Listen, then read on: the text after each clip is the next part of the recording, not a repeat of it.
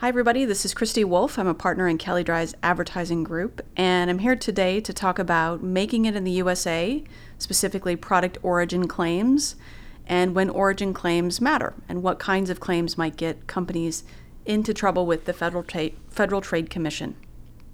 For those of you who are regular readers of our blog, Ad Law Access, you'll know that Made in USA claims are frequently targets of FTC investigations and closing letters. And so let's talk a little bit about what kinds of claims constitute Made in USA claims, what you need to substantiate them, what the enforcement risks are, and what is some of the recent activity relative to these kinds of claims. So just as a baseline point, what is the difference between a Made in USA claim and, let's say, a Made in Mexico or a Made in China claim? Well, Made in USA is considered, for most products, an advertising claim. That is, it is not required on most products. It is one that the FTC has jurisdiction over pursuant to the Federal Trade Commission Act, and there are specific requirements to substantiate it. Now, I would note that California is a state that has a unique labeling standard for Made in USA labeled products. There are, of course, certain kinds of products that also have country of origin labeling requirements on them, such as textiles, wools, and furs, and there are also specific automobile labeling requirements relative to country of origin. But when we see something like Made in China or Made in Mexico, that's a custom standard, right? So that is something that has to be marked on the product to get it across the U.S. border and make sure that it is compliant with customs regulations. That's not an advertising standard. So the FTC is of the opinion that Made in USA claims are uniquely powerful claims. They are really persuasive for consumers. And I think that one of the best examples of that, if you want to just look at the pure power of a Made in USA claim, is to look at the advertising that WeatherTech has done over the last several years, in particular their Super Bowl ads. They came out with Super Bowl ads a few years ago talking about WeatherTech floor mats, Made in USA, showing American workers and talking about American jobs and having a really high quality product. So starting even with the first year that WeatherTech ran their Super Bowl ad, their revenues increased by double digits, their call center traffic increased by double digits, and this pattern has continued every year since then. We'll put some WeatherTech ads on our blog so you can get a sense for what kind of advertising this is and see how these claims are conveyed. So what is required to substantiate a Made in USA claim? Well, putting it very simply, it is three main things, although of course every ad needs to be looked at in its full context and considering what kinds of claims are conveyed and what would they mean to the reasonable consumer. But if we're just boiling it down quickly for purposes of this podcast, it's three things. One, all or virtually all significant parts and processing must be of U.S. origin. So it's a fairly high threshold. All or virtually all clearly isn't everything, but it's pretty close. The article must have been substantially transformed in the U.S., and substantial transformation is really a customs standard. It means taking the raw parts, the components, the ingredients, whatever those raw parts of that product are, and transforming them into a new and different product that has a different use and a different character from the raw parts. And finally, the final finishing for that product must take place in the United States. So there are our three main requirements. Now, one of the things that our clients frequently ask about is, well, what happens if I have a product that's already out there and I want to, make that claim now, right? I essentially want to back into a Made in USA claim for a product that is already in the market. And that can be very difficult depending on exactly what your product is, what kind of sourcing arrangements you have, manufacturing considerations, and stuff like this. And so what we frequently see companies do when they want to talk about some sort of domestic manufacturing capability, but maybe can't meet the all or virtually all standard, for example, is they'll make some kind of a qualified claim. So maybe it's Made in USA with imported parts, or built in the USA with global materials, or something like that. And those are allowable provided that they are substantiated and they don't overstate the degree to which something is done in the United States, whether that's the manufacturing or the sourcing or however you specifically describe that particular product. Now, there is one prohibition in terms of that you want to watch out for in terms of not overstating what is done here, and that is watch out for screwdriver assembly. We all know it when we see it, and I think most of us will be fairly familiar with it.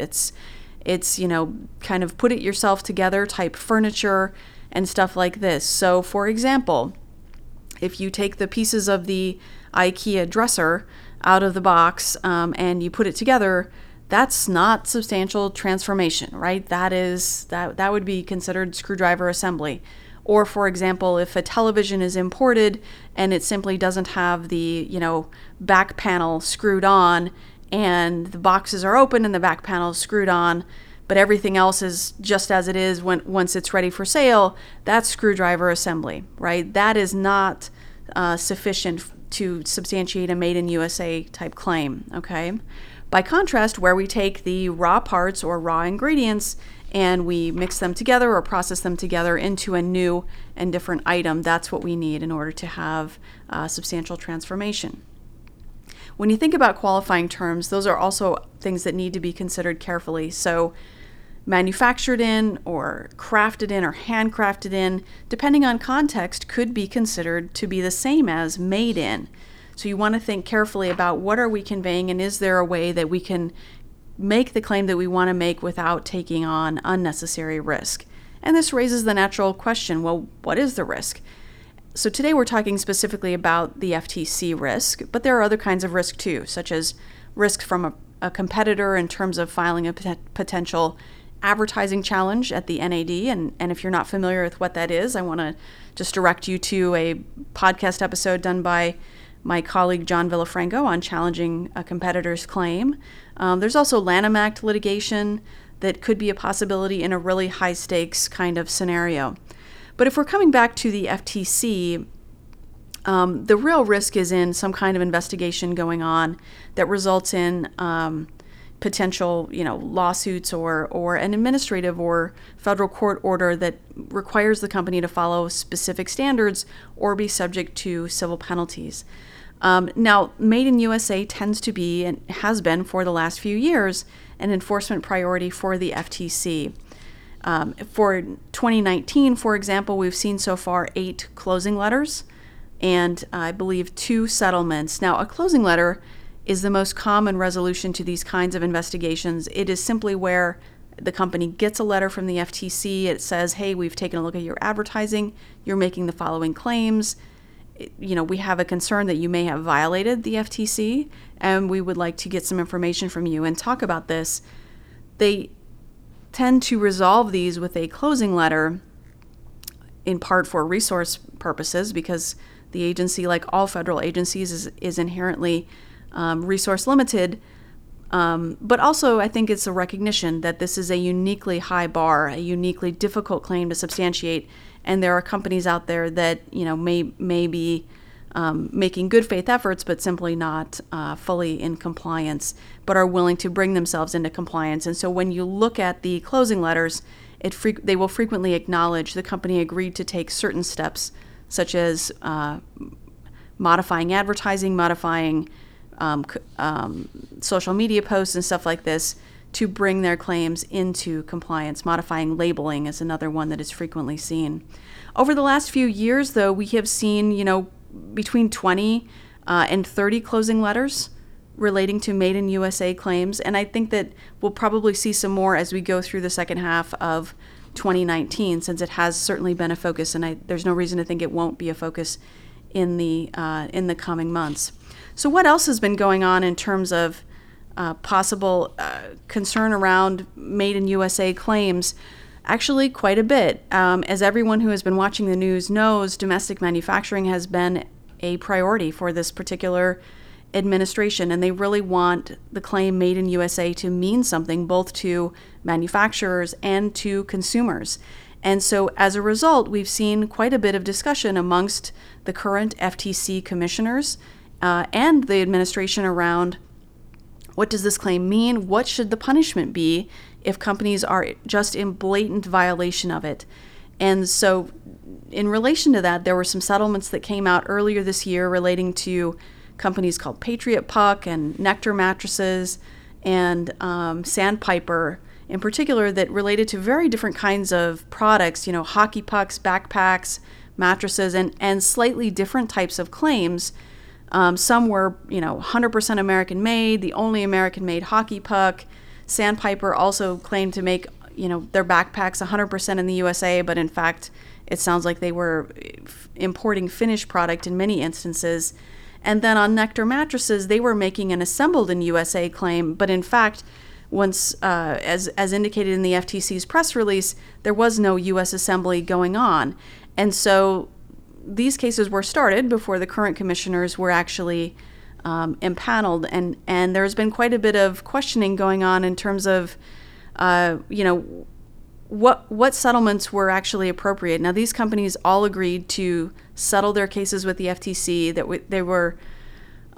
they included injunctive relief, which is we promise not to make unsubstantiated claims, and if they do make unsubstantiated claims and there's a follow-on enforcement action, they can be subject to civil penalties. Well, some new commissioners, particularly Commissioner Chopra, and some members of the U.S. Senate have said, hey, that's not enough. There needs to be a harsher penalty. There needs to be a financial penalty for these companies. And so one thing to watch for in orders that are coming out is a provision in which, settlement orders in particular, is a provision in which companies admit that they engaged in wrongdoing. And the entire purpose of this language is to cause there to be potential follow-on liability, either from consumers or from state attorneys general or something like this, so that even if the FTC cannot, under current law, administer a financial penalty for a first-time offender, if you will, someone else can do that. In addition, there is discussion ongoing in terms of what should the proper punishment be for egregious violations of the Made in USA rules, and the FTC has said in testimony that they are going to host a workshop on this topic sometime in the near future, although we do not have details on that just yet, but definitely something to watch for. So what should you do if you're making Made in USA claims and you're not entirely sure? Well, take a look at your substantiation. Think about, do we meet all or virtually all? Is it substantially transformed?